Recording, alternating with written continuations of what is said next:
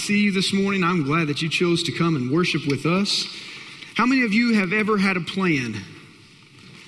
Like a really good plan? How many of you like to plan things out? That even on vacation, you plan. And you plan every day. We wake up at 6 o'clock. We have breakfast at 7. Then we are at 9 o'clock. We're out doing this. You plan. How many of you plan so well that you actually have a plan B? And a C and a D. How many of you just don't even understand what I'm saying when I say a plan? Okay, I figure there'd be a few of you. Here's what a plan is. A plan is forethought. It's giving actual brain power to what could happen, how should it happen, and here's how it's going to happen. That's a plan. Now, Larry Walters, maybe have you heard of this guy? He had a dream for 20 years that he would take a weather balloon flight. And in July of 1982, he made that dream a reality. On July 2nd, 1982, Larry Walters in Southern California went to his girlfriend's house, took a lawn chair, and tied 42 weather balloons together with helium. He tied them together. He got himself something to drink. He had a BB gun to get himself down. His goal was to hover around 30 to 60 feet in the air. He did not determine any kind of mathematic equation for the buoyancy that he was about to fulfill. He cut one of the strands holding him down. And here's what it says.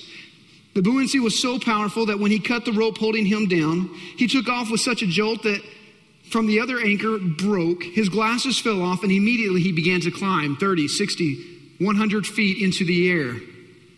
New York Times on the following day reported that airplane pilots from TWA and Delta Airlines all saw a man flying in his lawn chair at a cold 16,000 feet in the air. Larry was a little scared at this point. He didn't quite know how to get himself down. So he takes his BB gun and he begins to fire. And he fires at one and kind of drops just a little bit, fires at two and begins to drop. One of the drops came so fast that he accidentally dropped his BB gun. Plan A has now busted. How do I get down? He begins to fly over the whole LA basin. He goes into the airstrips for LAX. It does cause traffic controls problems with all the airlines. He continues to stay and he continues to stay in the air for several hours. He eventually comes down and he comes down in Long Beach, in the area of Long Beach. As he comes down, his balloons and the ropes that he was tied to the lawn chair got so tangled up in the electric wires up overhead that it actually knocked out power to a large portion of Long Beach. By the time they finally got him down, he ended up having he was charged on several counts for going into flying without a pilot's license. No, I'm just joking. He didn't get charged on that. But he did get charged for several different accounts. It was a dream. He put it into action, but yet he didn't really have good planning, and he didn't have good planning to continue on. Now, I am not talking about your dreams today, and I'm not talking about how to have your dreams become a reality. Matthew chapter 5 is where we're going. Matthew chapter 5, we have spent some time in the Beatitudes. This is a Sermon on the Mount that Jesus has given. It's called the Sermon on the Mount because Jesus actually taught from the mountainside. And people were gathered around on a nice breeze, just great day. They're outside listening to Jesus teach. We've already talked about how that Jesus walked through the Beatitudes, and this is something radically different for our lives.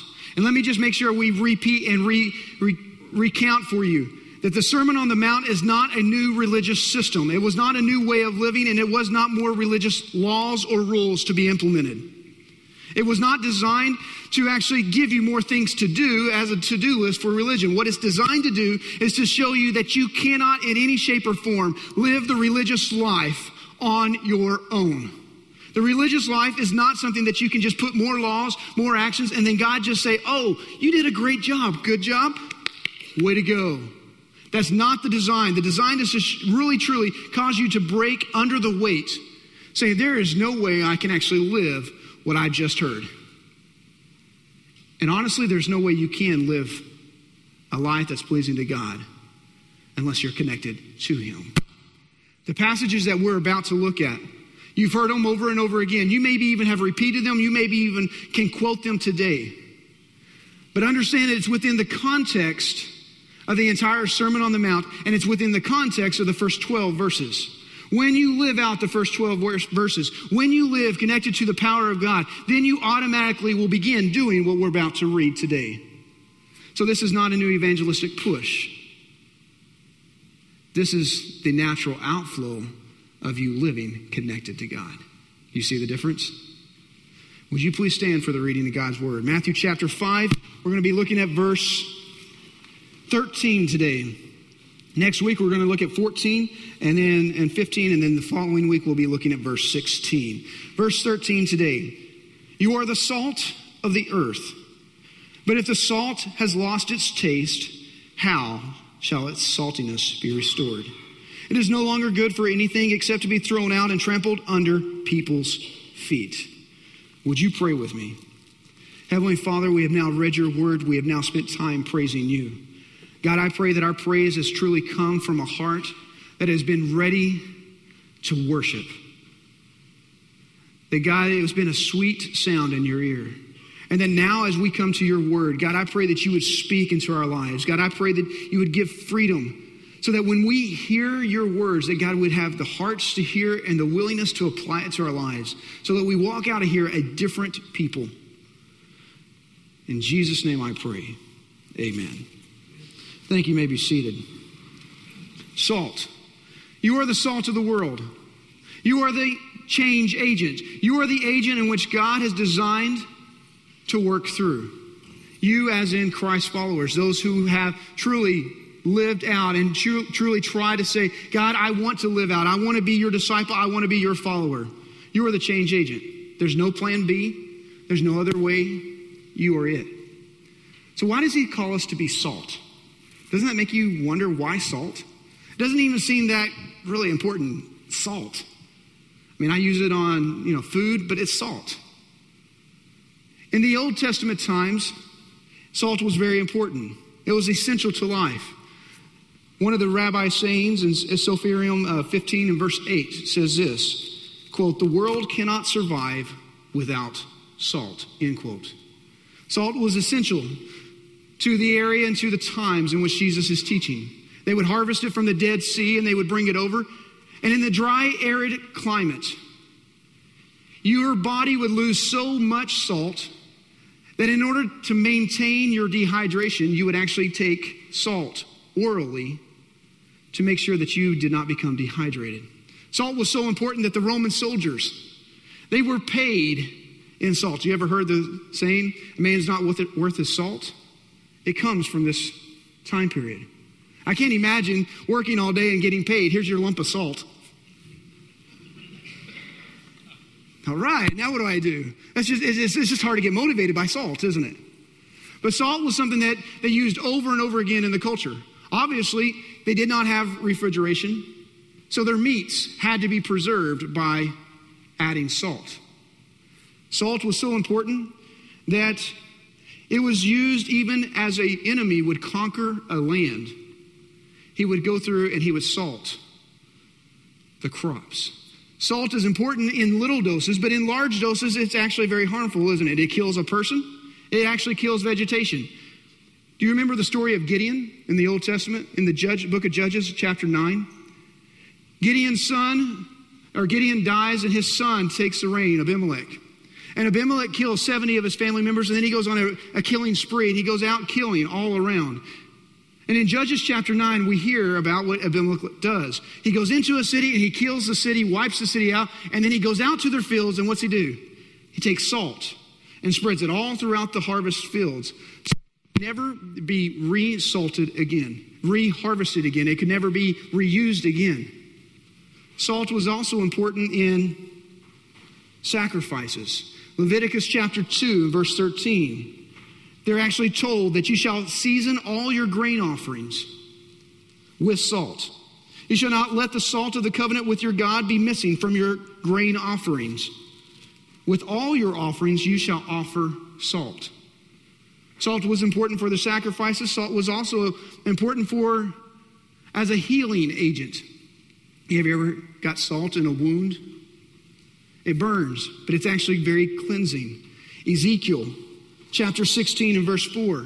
As the prophet is speaking, he tells of what was the normal process of the day, and it did not happen. He says, in the day that you were born, your cord was not cut, nor were you washed with water to cleanse you, nor were you rubbed with salt and then wrapped with swaddling clothes. See, as a baby was born, part of the way in which the baby was clean, they would take salt and they would rub it all over the baby. One, to dry off all the fluids. Two, to make sure any cuts or abrasions on the baby were actually able to heal properly and would not become infected. Salt was used as medical reasons over and over again. It was very important to their way of life. Salt is also good for food that doesn't taste quite right. Do you ever use salt in your food? Over and over again, salt. Now, even on a food that tastes really good, like steak, I like salt on it. Why? It brings out the flavor. How about eggs? The other day I was having fried eggs, and you can't have fried eggs unless it's fried in bacon grease, period. That's just the way it's designed. God ordained it from the beginning. And then I'm eating my eggs, and after starting to eat my eggs, do you know what I do? Pepper and Jamie asked me, Heath, that's just a bad habit. Job chapter 6. Right here. This is so biblical. Men, I am helping you out today. If this is the only reason you came, here you go. Job chapter 6. Are you ready? Can that which is unsavory be eaten without salt? Is there any taste in the white of an egg? Job is saying you can't even eat the egg unless there's salt on it. All right, so salt was very important. Salt also is, I don't know what's happening. Do I need to get a new bike? Are we good? Am I hitting something? Okay. Salt, very important. Here's what else is important for. It's used in covenants. If I was to make a covenant with you in which it's a binding promise, one in which I cannot break, you cannot break, one in which we are going to say this is going to happen forever. A marriage covenant was a covenant in which you were not designed to ever break. If I was going to go into another covenant as far as business transaction, it's a covenant in which we say it's not going to be broken. What they would do is they would take salt. I would take salt and the other party would take salt. And they would take the salt, and as they're making the promise to each other, the covenant together, they would pour the salt together. And it was a picture and an illustration to everyone around. As long as the salt grains are together, and until the point in time in which you can actually separate my salt grains from their salt grains, this promise can never be broken. Matter of fact, when David became the king, God gave the covenant to David in a salt covenant. Listen to this, 2 Chronicles 13:5. Ought you to know that the Lord God of Israel gave the kingship over Israel from David and his sons by a covenant of salt.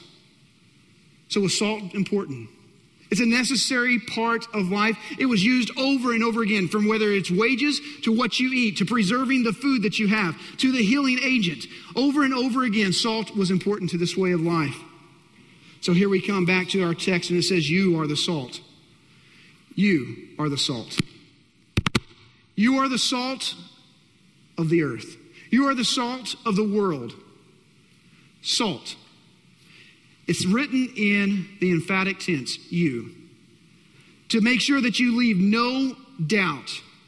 You, those who have followed Jesus Christ as their personal Savior, you are the salt. There's no other plan B. God did not design aliens to actually come to earth. If you don't do your job, I don't do my job. God did not design aliens to come to this earth to do your job. He's not going to write it in the stars. He's not going to write it anywhere else. You are the change agent. You, emphatically you. And it even goes to this extent. The you is written in plural. So understanding that we in the collective sense, we as Christ followers, you, me together, every one of us, in the plural sense, we are it. There is no other design. There will be no other design. God has designed it so that you and I understand. that you cannot walk out of this place today saying it's somebody else's job.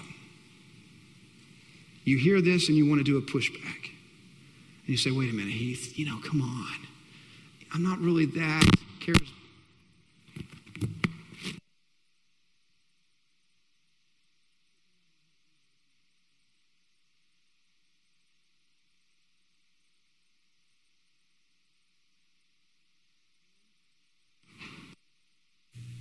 Hello.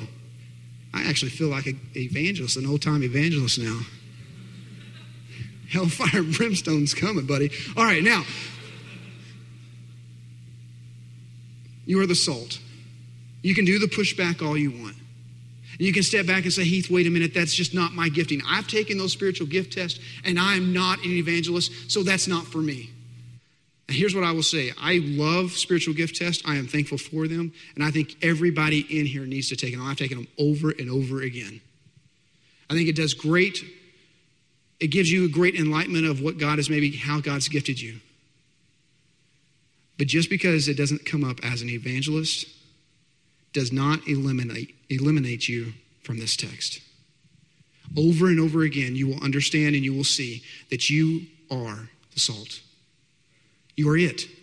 There's no other plan. There's no other way. And some of you will go, man, I'm not that charismatic. Come on, I can't do that. I'm not that bold. I don't have that kind of courage. You can push back all you want, but here's the deal. If you're trying to do it in an evangelistic push in which you are using a new system, I would agree. But because you are being connected to the Holy Spirit, to Jesus Christ, and you're living out what He's asked you to do, you can and you should and you will be salt. Do you see the difference? We're not asking you to do something that you can't do. This is done in the power of Jesus Christ. As you are connected to the teaching, as you're connected to the Word of God, as you are abiding in Christ, you automatically become and you automatically begin to live out this phrase. You are the salt. You are the light. Well, Heath, if we're the salt, then how do we really apply this to our lives? Let me just give you at least 3 ways that I think you can at least apply this to your life. Number 1, in order for us to say that we are the salt, then we have to create thirst for people. You have to go there. How do you create thirst? When you live out the Beatitudes, when you start living out the Word of God, what it does is it creates a thirst for people to say, what is different about you? Why do you act the way you do? Why do you do those things? When you're in the midst of trials, when you're in the midst of suffering, man, I've gone through suffering and I don't handle it the way you do. Why are you so different? The way your kids act, it's so different than mine. What's different about your family? What's different about your marriage? You're always talking good about your wife. Come on. How do you do that? Do you see this? You're creating the need and creating the thirst for what you have. Paul actually says in 2 Corinthians chapter 2 and verse 15 and 16 that you're the savor, you're the flavor of actually bringing people to either life unto life or death unto death. Some people will see it and some people will say, yeah, I like it. Some people will say, no, I don't. But you're to create a thirst. You're also, as salt, you are the preserving force, the preserving agent in this world. You are to be pushing back. The world is in decay. The world is falling apart. And God has designed it so that you, through the Holy Spirit, are pushing back the darkness and you are preserving this world. Well, Heath, come on, I don't know about that. Let me give you the best illustration. You ready? How about Abraham and Lot? Abraham is up on the side of the mountain overlooking a large valley. God is having a conversation with him. And as God is having a conversation with Abraham, God says, Abraham, I just want to let you know I am going to destroy those 2 cities, Sodom and Gomorrah. Their sin has come up against me. I feel it all over and over. I've given them time after time. They're not repenting. They're not following me. And Abraham looks down and he knows that his nephew Lot is down in there. And he says, okay, God, what if there are 50 righteous people? If there are 50 righteous people, would you not spare those 2 cities? And God says, yeah, I guess I would. And then Abraham, he gets a little bold. And he starts negotiating with God. He says, okay, God, if you would do it for 50, would you do it for 45? Can you imagine bartering with God? In a loud, audible conversation. God, okay, if you did it for 45, would you do it for 40? Okay, God, if you would do it for 30, would you not do it for 20? And he gets them down to 10. And here's got to be the thought. Okay, Abraham knows that, okay, my nephew's down there, that's Lot. He has a wife and he has 2 kids, that's 4 people. So out of 2 cities, there's got to be at least 6 people who are righteous and living for God. Can you imagine? That sounds reasonable, doesn't it? And God says, if there are 10 people who are living for me, there are 10 people who are being the preserving agent, then I'll stop my wrath from coming upon Sodom and Gomorrah. The angels go through. They don't find 10. You see, if Lot would have been doing what he was called to do, Sodom and Gomorrah would have been saved. Abraham had already negotiated. Church,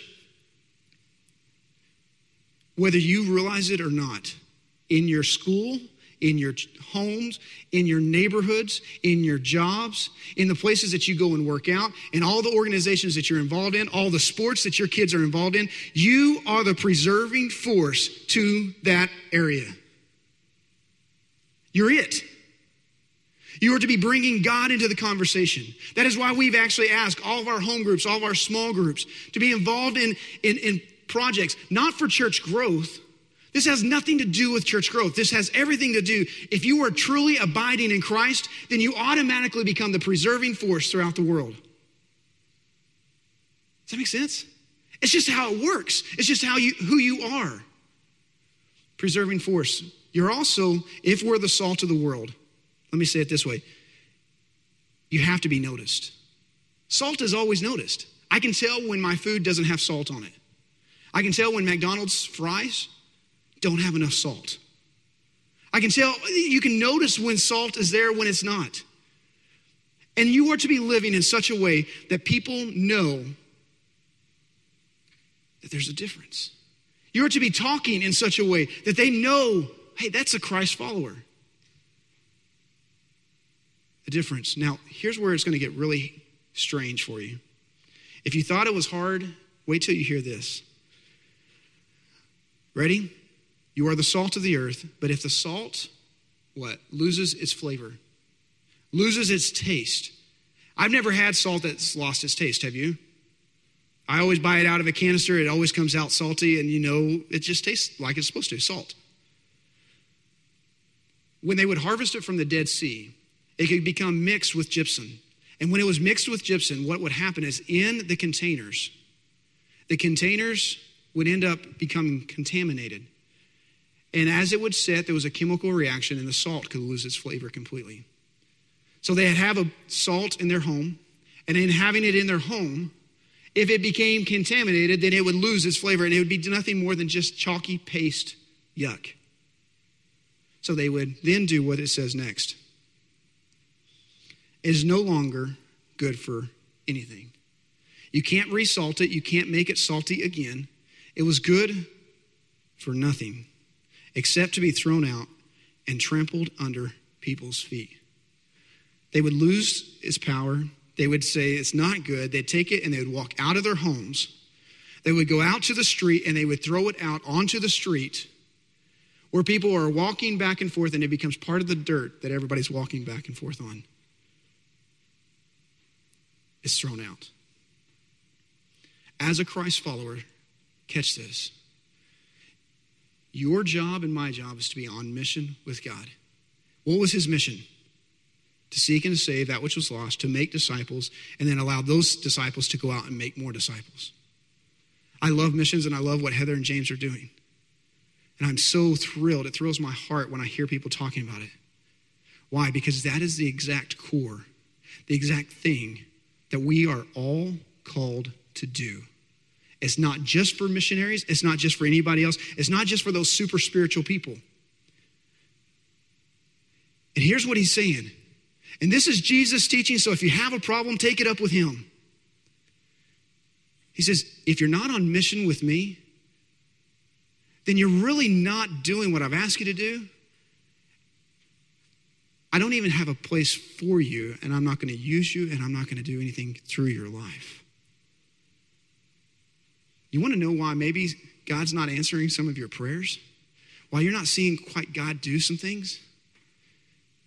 Maybe because you're not fulfilling the mission. And he's kind of pushed you off and said, forget it. If you're not going to follow me, and you're not going to live out what I've asked you to live out, then I have no use for you. Do you see how serious this is? And you're going, well, wait a minute. This is really hard. You're right. It's extremely hard. But here's the beautiful thing. It's not calling you to do it on your own power. He's just saying, if you live my word out, then you're going to have these conversations, and then you're automatically going to be preserving people, and you're automatically going to be salty. This is your job. This is your calling. I read a story by President Woodrow Wilson. He told this story, and here's what he said. I was in a very common place. I was sitting in a barber chair when I became aware that a personality had entered the room. A man had come in quietly upon the same errand as myself to have his hair cut. And so he sat in the chair next to me. Every word the man uttered, though it was not in the least didactic, showed a personal interest in the man who was serving him. Before I got through with what was being done for me, I was aware that I had attended an evangelistic service because D.L. Moody was in that chair next to me. I purposely lingered in that room after he left and noticed the singular effect that his visit had brought upon the entire barber shop. They talked in undertones. They didn't even know his name, but they knew that something had elevated their thoughts. I felt that I had left a place as I should have left the place of worship. My admiration and esteem for Mr. Moody became very deep indeed. End quote. When you leave places, when you leave that restaurant, when you leave those normal, ordinary, common, it doesn't seem miraculous at all. Have you been the preserving force in that room? Did you bring God into the conversation? Were you noticed? Because you did something that was far more than just the average ordinary. You did the spiritual work of being salt. What would happen? What would happen if a handful of Christians actually took it upon themselves to live on mission with God? What would happen in the schools? What would happen? It would radically change, wouldn't it? Church, you and I, radically connected to Jesus Christ, radically living out what he's asked us to do, being the salt. What an incredible thought.